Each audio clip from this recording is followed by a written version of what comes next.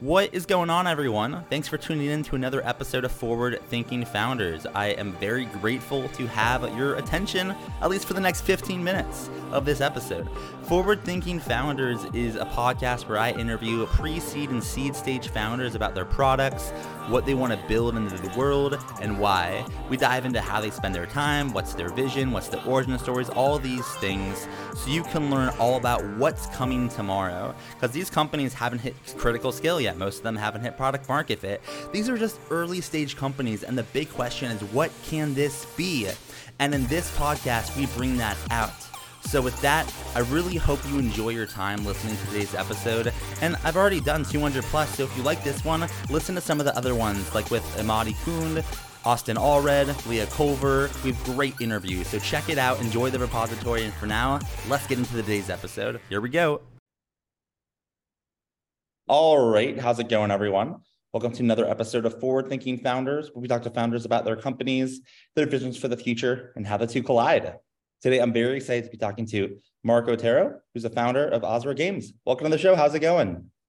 Good. Glad to be here. Thank you for having me here. 100% excited to have you on and looking forward to learning more about what you are working on. For people that haven't heard of your company, what are you working on? What is Azra Games? So Azra Games is a video game company located primarily here in Sacramento, California. And we're a group of about 41 full-time employees and about 44 with contractors. And we specialize in making RPG games. And we have, as a group, worked together before. We're about 1 year old. We've raised about $25 million in seed, primarily from Andreessen Horowitz, with participation from NFX, Coinbase Ventures, Franklin Templeton Investments, and Play Ventures.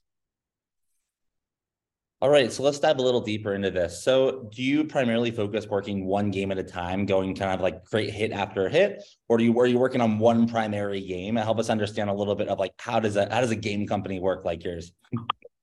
So, as part of the introduction in terms of our specialization in RPG games, the reason why that is important is because historically as a team, even though we're a new studio about 1 year old, we're from another studio called EA Capital Games, which I co-founded. And it was formerly known as Click Nation. And Click Nation was a RPG game maker with about 76 employees. We're profitable.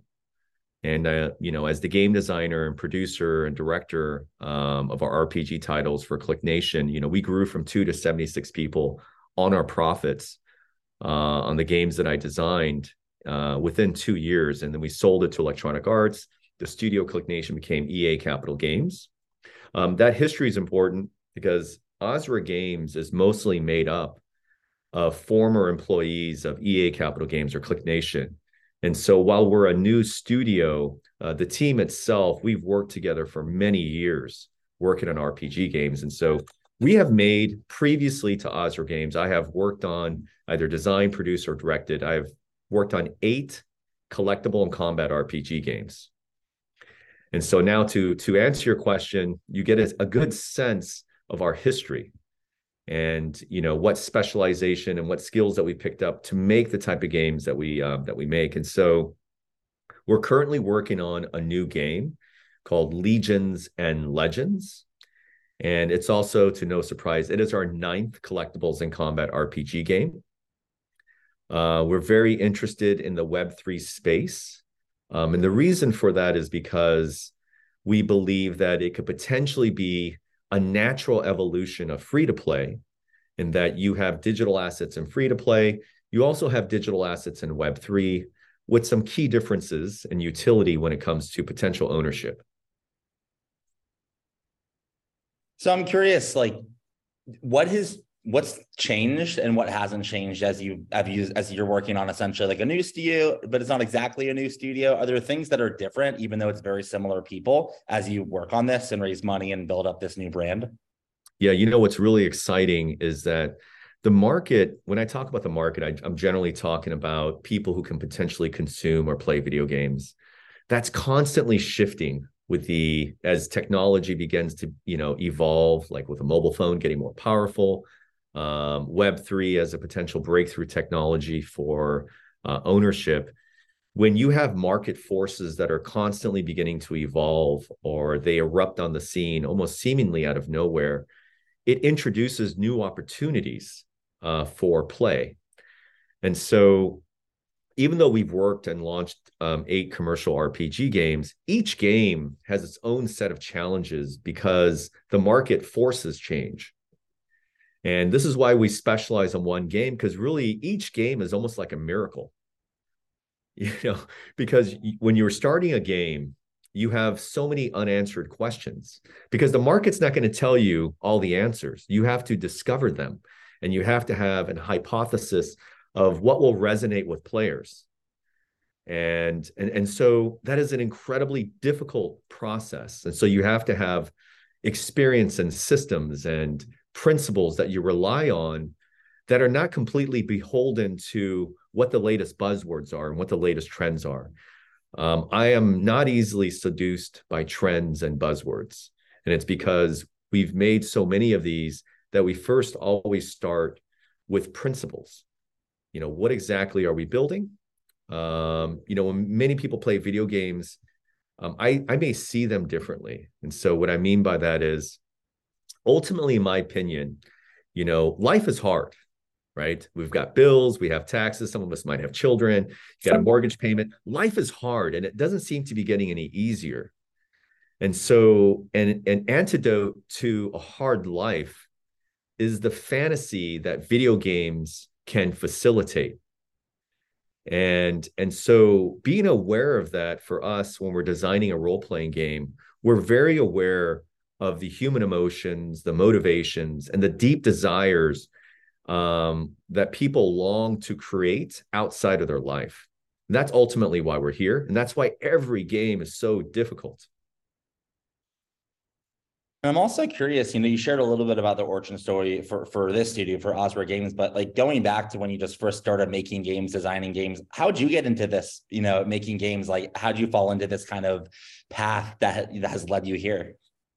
Hardship led me here. And I don't say that lightly. And so I grew up in South Korea of incredibly modest means by, I think, any standard. And as a result of these very modest means, what many would consider a very tough life, I found a game called Dungeons and Dragons. This was back in the late 70s, early 30s. It was a tabletop RPG game. And I immediately was captivated by the ability to tell my own stories and to participate in other stories that took me out of my life. And that had such a profound impact on me that that would later become a dungeon master, which basically means a person who facilitates the stories for other players to play. I did that for 10 years, primarily for Dungeons & Dragons and Battletech. And I knew then at an early age in elementary school that I wanted to become a video game maker. But the path to becoming and making video games was not a straight line. And so studied computer science, went to graduate school in AI to learn more about how I can create, some of these experiences. Then eventually received my MBA. But long story short of all that is I got caught up in the corporate world. I kept getting promoted in a very short period of time for a very large financial company called Franklin Templeton, which is a great company, by the way. And I became a manager of this department. I realized how miserable I was. And the more money I made, the more miserable I became. And so I knew I needed to change. And so my mid-30s, I took a chance and opened up a yogurt shop. I know this is a weird story, but opened up a yogurt shop because I know I needed a source of income. And the yogurt shop ended up becoming a hit yogurt shop. And so I took the proceeds from there, and I met the co-founder of Click Nation, Ken Walton, and I met him because we were buying his house. So, I began designing games in the stock room of the yogurt shop, and the first game became an indie hit game. And I thought we got lucky, and I was deeply insecure about my lack of knowledge. And then designed and produced our second game, which became a hit twice as fast.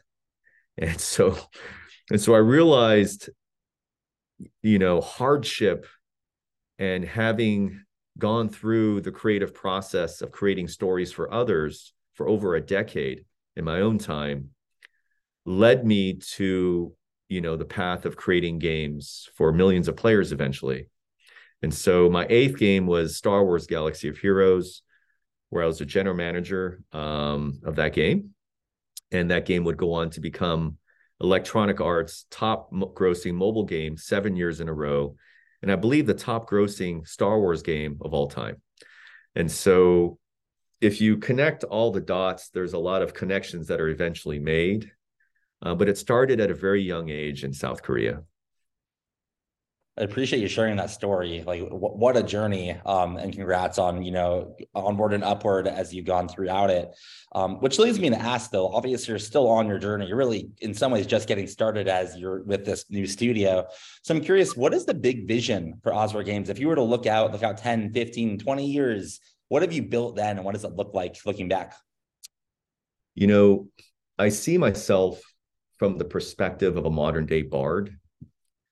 And instead of singing and telling stories, in one tavern, I see Azra Games as a company that creates multiple fantasies across, different potential ideas, whether it's a power, whether it's love. It's really about, Azra Games creating these incredible stories for people that hopefully stand the test of time.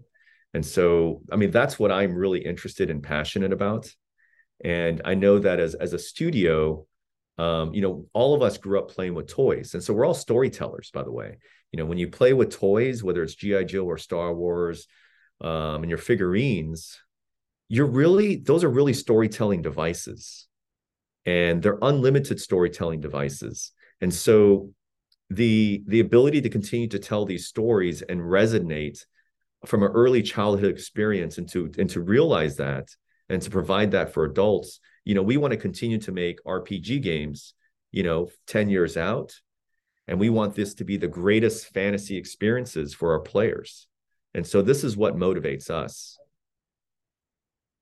I'm curious, in order to make that vision happen and bring it to life, you'll need some help, right? It takes a village to make a startup work and scale. Yep. So my question for you is, how can the forward-thinking founders community help? Are you hiring, raising money, looking for users, players? How can we assist in our ecosystem? For us is, we have a set of creation stories for our first game that are going to be released on YouTube sometime later this month or in early March. And as the way we currently have them planned is they're going to be weekly episodic stories.